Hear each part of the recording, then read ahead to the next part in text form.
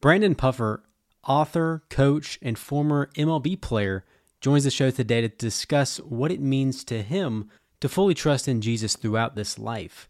Brandon has a unique story, to say the least, and within that story, there are a lot of trials that he's faced and a lot of successes that he's had too. One of those trials came from making a mistake, getting arrested, and serving 3.5 years in prison. Throughout our time together today, we discuss a lot of different topics, including his time behind bars, his love for Jesus, and of course, advice for athletes and more all over the world.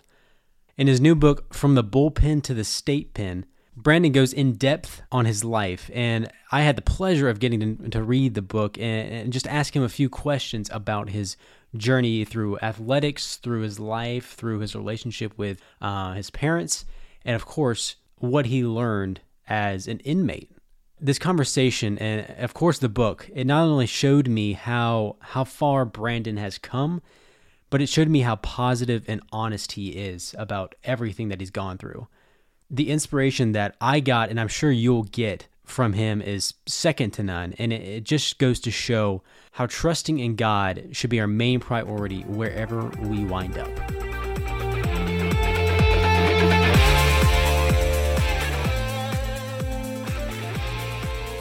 Welcome back to the Competing for Christ podcast.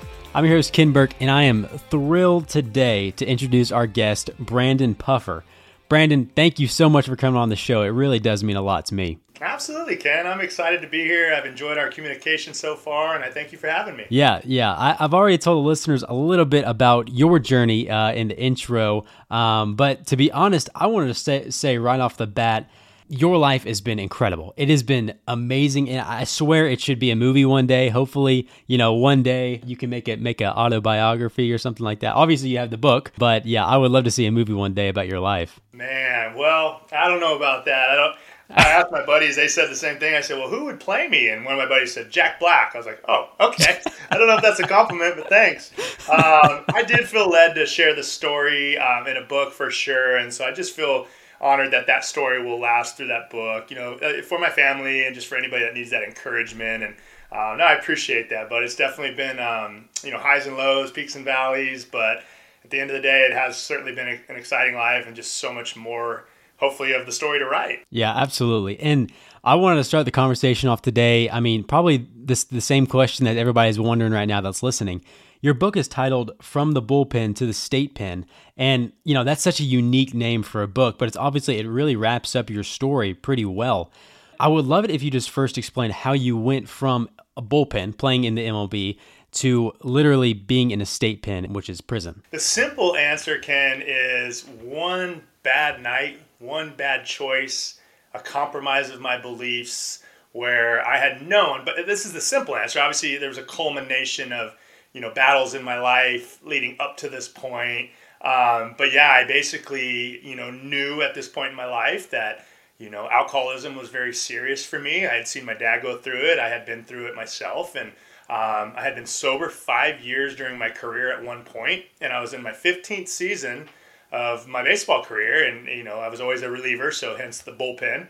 And then, I just decided, one night I'm going to go hang out with the guys. We were towards the end of a season. We were in the middle of a championship run, so we were kind of celebratory, night. And I knew I should sit it out. I knew I should just do what I normally do and go home and read or watch TV or do something different to occupy my mind. And I decided to go out, Ken. And I actually, it was a Friday night. I woke up Saturday morning in an orange jumpsuit. I had blacked out and made a terrible choice, which I can go into as much or little detail as you would like, depending on your listeners. I'm wide open about it. And ultimately would cost me a 5-year sentence in the Texas Department of Criminal Justice, or, the prison, the state pen, if you will. And so that's kind of how that happened. And again, I mean, it's easy to say it was just one night, and truly one choice can certainly affect you in that way. But, when you really have time to peel back the layers, and I had plenty of time, I did 3.5 years in prison on that 5-year sentence, to really look at how I got to that point. And there was certainly, compromises along the way, and thought patterns, and even some harm. Most of it was my own doing, my poor choices, and some of it was things that happened to me as a youngster that I didn't choose, and I never really healed that young man, so I was always trying to numb myself with other things. How was your relationship with Jesus growing up and, through your athletic career, through your life? How was that as, as a Christian and as someone that obviously you made a mistake, but how was that all leading up to that?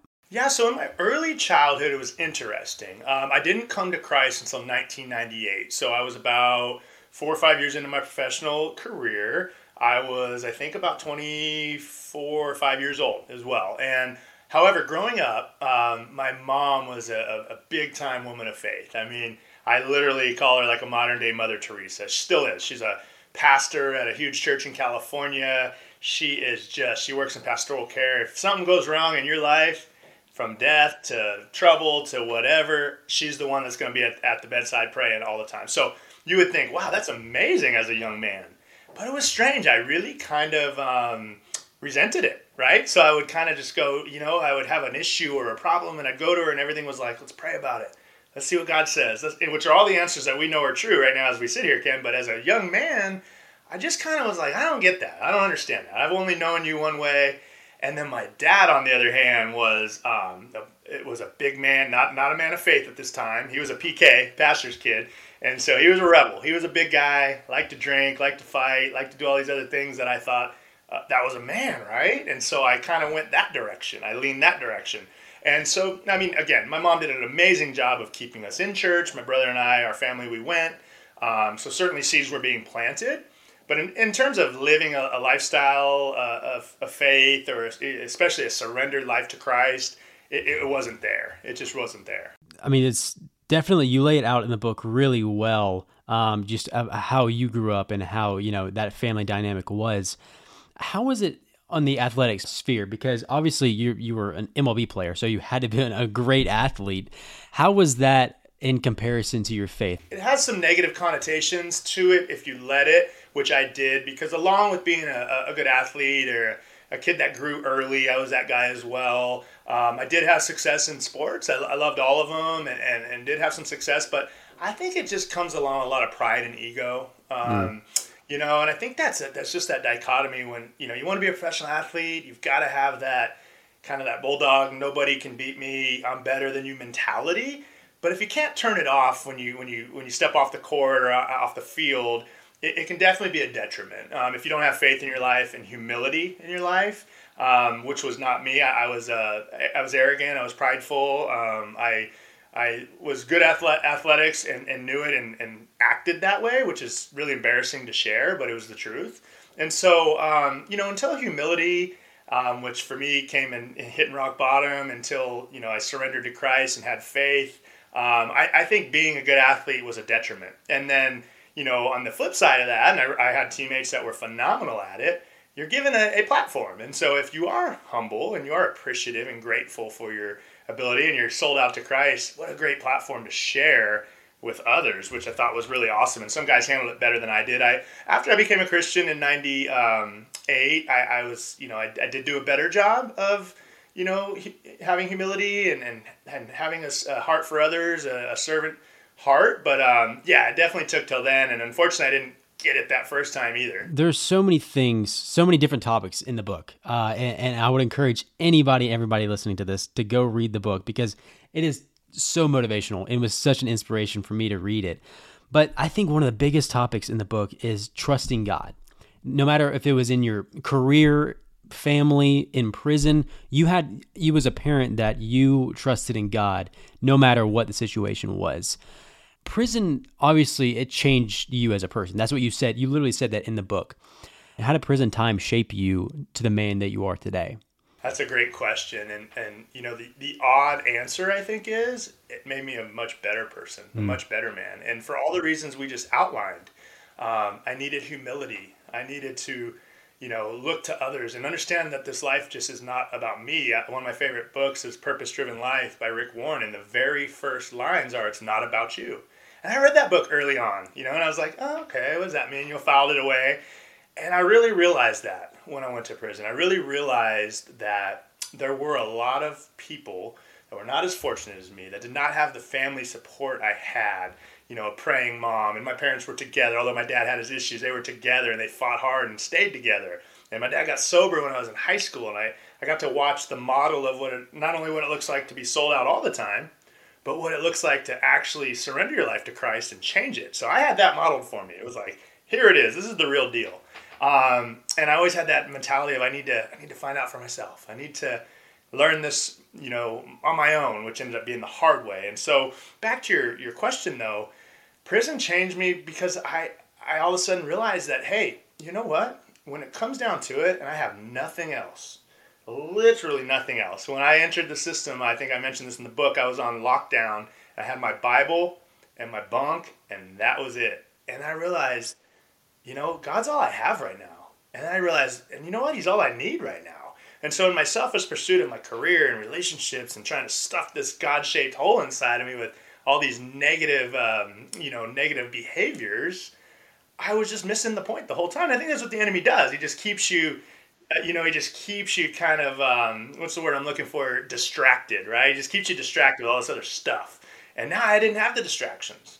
And now I was like, okay, I'm hearing his word. And I'm listening to some things my mom had told me when I was young and I had heard when I was sitting in church because I had to be there. And all of a sudden that all came to a head and I just surrendered and said, you know what? This is where it got me. A godless life. I mean, God was in my life, but a life of pursuing my own thing and hoping God's going to bless it. This is where it got me, behind these bars. So now, hey, whatever you had to do with the rest of my life, I'm all yours. I know I should have figured it out sooner. I'm a knucklehead. It took Jonah 3 days in the belly of the fish. It took me a few years in the belly of prison, right? So, but I'm in. I'm all in. And so that's how it changed me. I don't know. I hope I could have got to that point without it. But he needed to get my attention, and unfortunately, that's what it took. How did you spread the gospel in prison? Because obviously you were a Christian. Did you did you relate to Paul in a way and your ministry in prison? I thought about that a lot. I thought about Paul a lot as I read, I was in the Word a lot. And the difference I kept coming up with was Paul was in there unjustly, right? I did that. I put myself in there. I made the choice. And, some people would say, well, you've never been in trouble. You didn't deserve that much time. It's like, no. From the point where I just owned it and said, I did this. I put myself in this bad situation. I made the decision. Now I'm going to face whatever comes with grace and God's grace. But in order to, when you ask your question about how did I minister or how was I, discipling in there, it was really first off just by actions, right? Just by actions. Just be available. Obviously, there's guys in there hurting. They miss their family. They're struggling with all kinds of things. And, so I'd be reading my Bible, or I'd just be on my bunk, or just have a positive mindset and attitude. If you've heard the coffee bean analogy by Damon West. Yep. I didn't know it at the time, but ever since I've gotten to know Damon and gotten to know that story, I was like, that's what I was doing. I was just being a coffee bean, and guys would sense that because there's so much negativity. You got to really be careful about, putting yourself out there when you're in there and looking weak or vulnerable. And they kind of saw in me, I think, a guy that they could confide in and go, hey, he's not going to judge me. He's not in all these prison politics.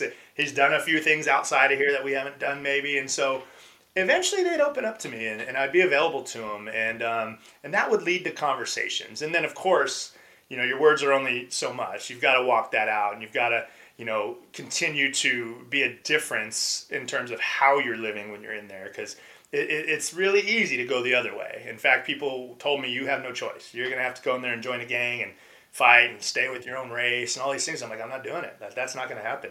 And so fortunately, by God's protection and grace, I didn't do any of that. And I think people respected that. Yeah, I can only imagine. And there's so many stories that you outline in the book of people that you do minister to.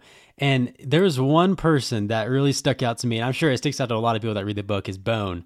His nickname is Bone. Can you explain that story? Because that is such a good story, and it is such a good testament of this man that he was in there and for a bad decision that he made. But I would love if you just outline that. Yeah, absolutely, man. I actually just got some God bumps just thinking about it. So just a little backstory. In prison, you don't ask what people are there for. You don't ask how much time they have or they're serving. And also, typically, the system puts you in, your cellmate, your cellie, or your roommate, in other terms, is someone who's got similar time as you. And the reason for that is safety, right? I'm in there for 5 years.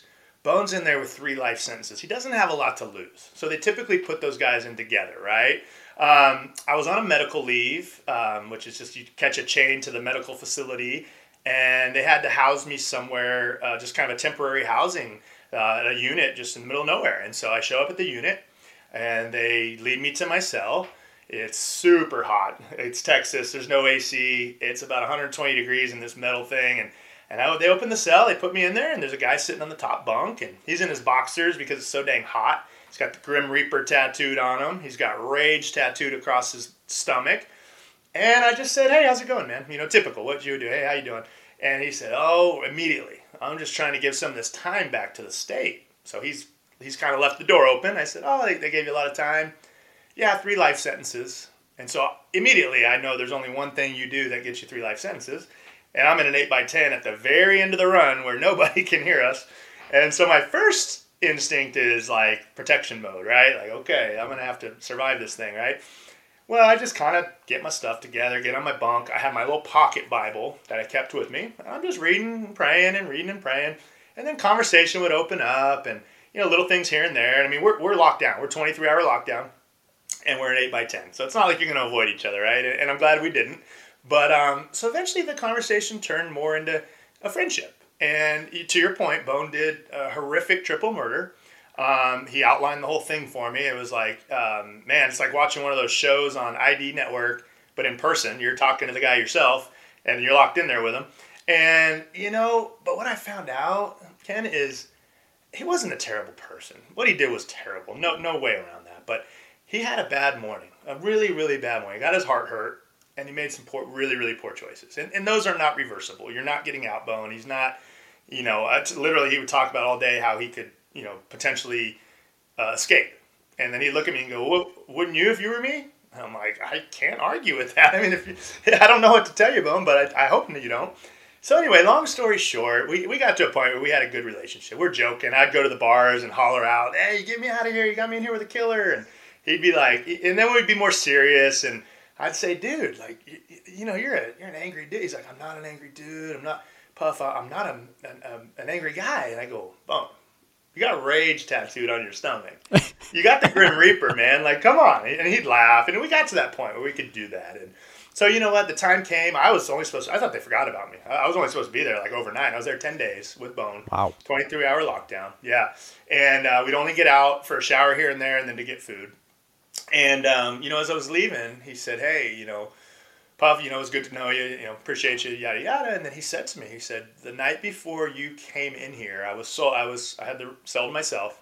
I had tied up my bed sheets and was going to hang myself because I had no hope. I only had, 3 life sentences to look towards. And your encouragement, and specifically your encouragement in your pocket Bible you shared with me, gave me some hope." And I mean, man, where would I ever have that opportunity again to minister to someone like that, without knowing it? I didn't know that. I didn't know that story. I just assumed, yeah, he's got a tough go at it, but I had no idea that he almost ended it. So, that one jumps out for sure. And there was other opportunities, but that was an opportunity I'm very grateful for. Wow.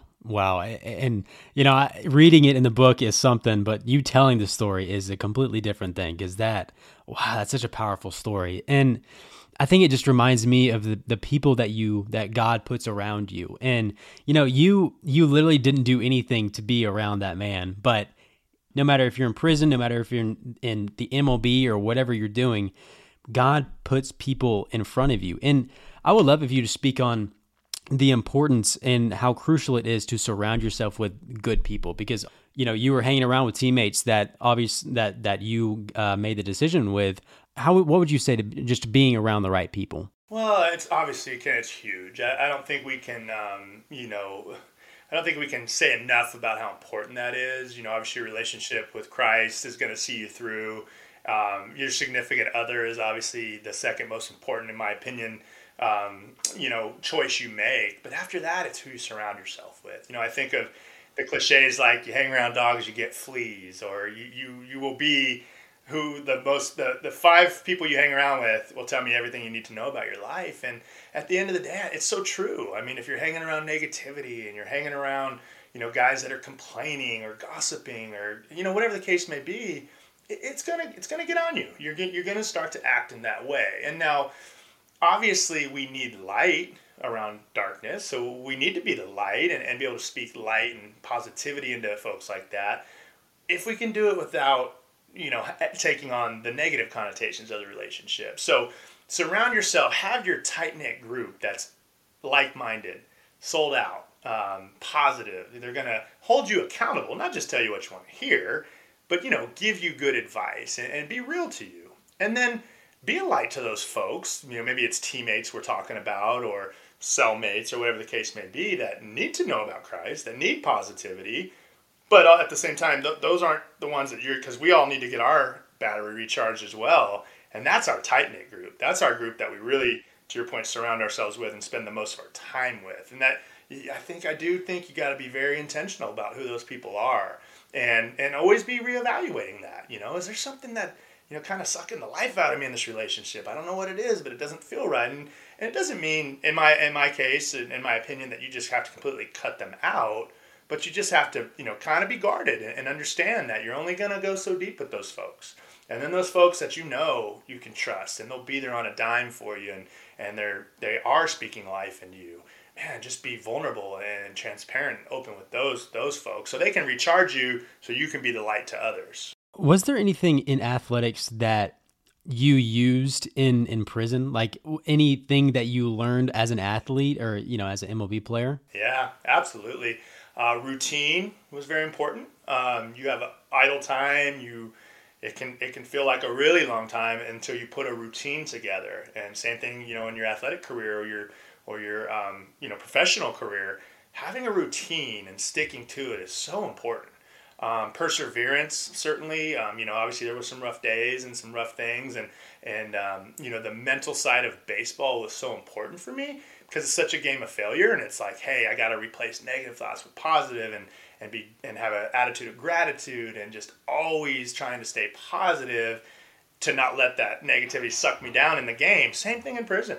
Just self-talk, positive self-talk, visualization, meditation, controlling my breathing, like all those things I learned to help me climb to the MLB level, I used in prison. I really did. And so those are some of the big ones for sure. And then on kind of like, a lighter note, I ended up being, for, just kind of by default, personal trainer to a whole lot of people in there. They would see me doing, like, you got to get pretty creative sometimes depending on if there's equipment or there's not. And so I would be pretty creative in the way I did different things. And guys would, hey, can you train me? Can you show me? So it was nothing for me to be at the back of a dorm or something training, 10 or 12 guys, and it might just be variations of push-ups and jumping jacks and whatever. But so that was kind of that athletic background, and having some great, sports-specific trainers along the way not only helped me keep my mind fresh and my body, in shape in there, but helped me to kind of pass that along to some other folks that maybe never really had anyone teach them that. Do you think there's a central message that you hear God telling you, whether it be you're obviously as an athlete in prison and now post, you've been out of prison for years now. Is there anything that God continues to just show you and teach you? Man, there's so much. I'm still learning so much every day. Yeah. One of the common threads for me is just never quit. And I mean that in general, but I mean that in your faith. I think it's easy for me, and I think I've talked to a lot of others that say they just don't feel worthy. Guilt, shame. I messed up a little bit too big time this time. I think I kind of outkicked God's grace this time. I just can't. And I just hear him continuously telling me, nuh-uh, you know what I've taken you out of. You still have thoughts you need to get better. You still do things that are not in my will. But at the end of the day, don't quit. Keep turning to me. Keep getting up. Keep your faith, And I think that's the hard part. I know it weighed on me before I ever went through those consequences. I didn't want people to know that I had, these thoughts. I didn't want people to know that I was messed up because they looked up to me. I was a leader or a mentor to some people. And now I'm in a position in a different way to be that as well. And that pride sneaks up on me again. Like, oh, yeah, I just got to act like I've always got it going on. And I'm Coach Puff positive, right? And at the end of the day, there's times where I'm struggling. And God's going, don't quit. Tell somebody. Be transparent. You're not the only one. I guess if I could sum it up, you're not alone in this. I'm with you, and there's other believers that are going through the same struggles you are. You just got to be willing to admit it so they can come alongside of you. Yeah, the first step in beating loneliness is obviously stepping out and, being honest, because it's such a huge and crucial thing, especially as a Christian. Like you are in the body of believers. You are in a church of believers that loves Jesus and goes to the same things that you do. You know what I mean? And I think the power of grace that was outlined in the book is so apparent throughout the entire book. What have you learned about grace in your entire journey? Man, it's just.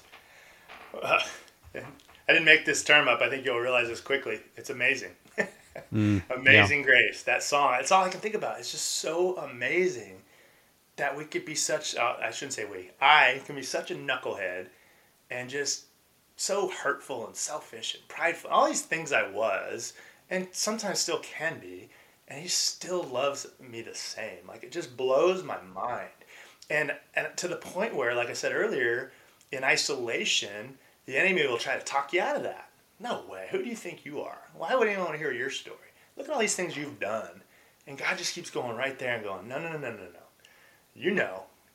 You felt it. You know I'm right here. And it's like, if you keep that conversation with them and you stay in your word and you just keep that line of communication open, the grace that you feel, that I feel, is just amazing. And it blows me away. And maybe it's the point of, like, the more you've messed up, the more you really appreciate it. And I've messed up so much, but it's like, man, I just can't believe that kind of love. Because it's not the way we love as humans. It's like, you know what, man, you kind of made me mad. I don't really like you anymore. I don't even think I love you anymore. And I still go through that. I'm like, really? God did this for me? And I'm judging people based on they offended me and, whatever the case may be. So, yeah, I don't think I have the right words for it, but it's so intense and so, so awesome. Yeah, it is. It is so amazing. And there's nothing we can do to earn that. Nothing at all. It's just so crazy. Brandon, listening to podcasts you've been on, to reading your book and learning more about you while, doing research for this, I've noticed just how positive you are, and you are one of the most positive people I've ever heard.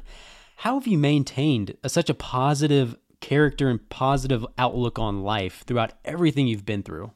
Just being intentional, Ken, honestly. Like, I don't think I always feel that way, Yeah. certainly, but I think from the time I get up in the morning, and again, back to kind of routine, I don't think it would take me very long if I got out of routine and I didn't get in my word and I wasn't praying and I didn't go over, like, affirmations and meditation and control my breathing, all these different things I kind of outlined that help me.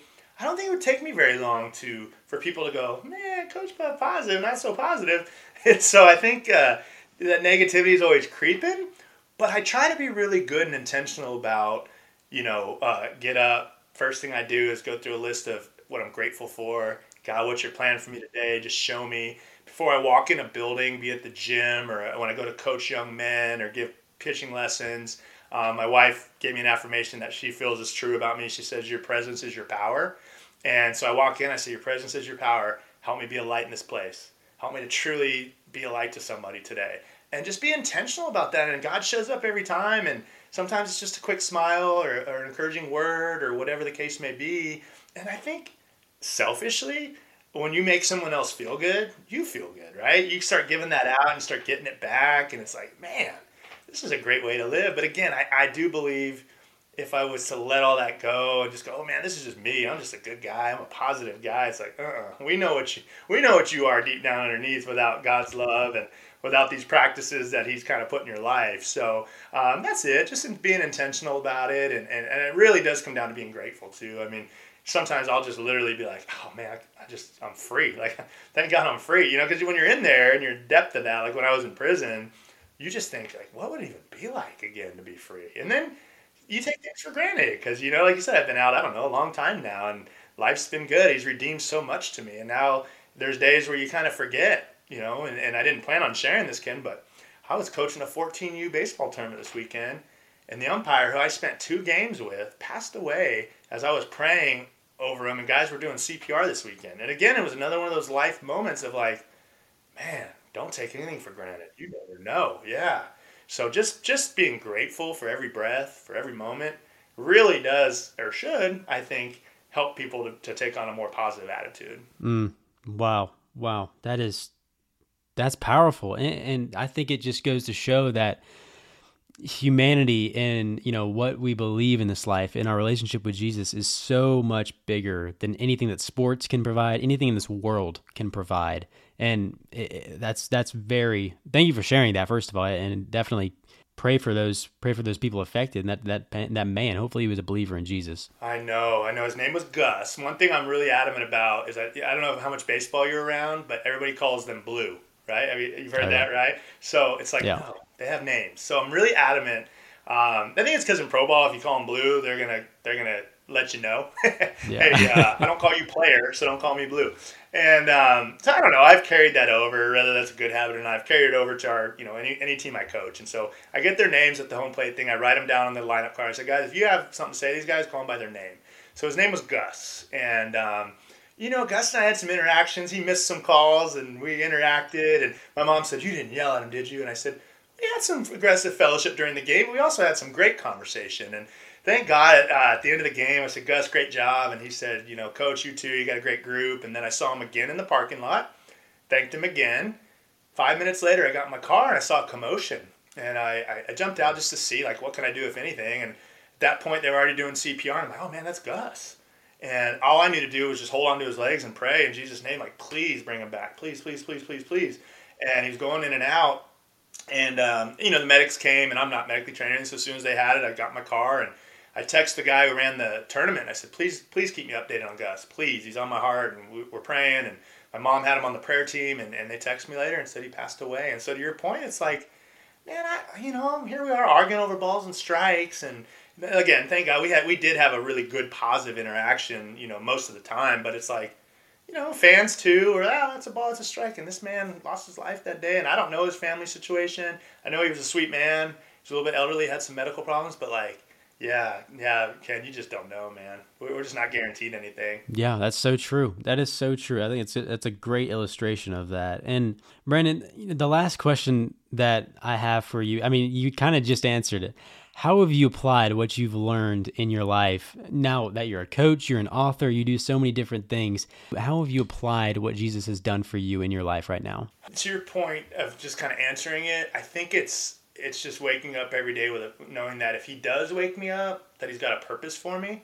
I just don't believe anymore that there's any purposeless days. That doesn't mean I'm super motivated or even productive every day, but just, hey, okay, you woke me up. You've got a plan for me.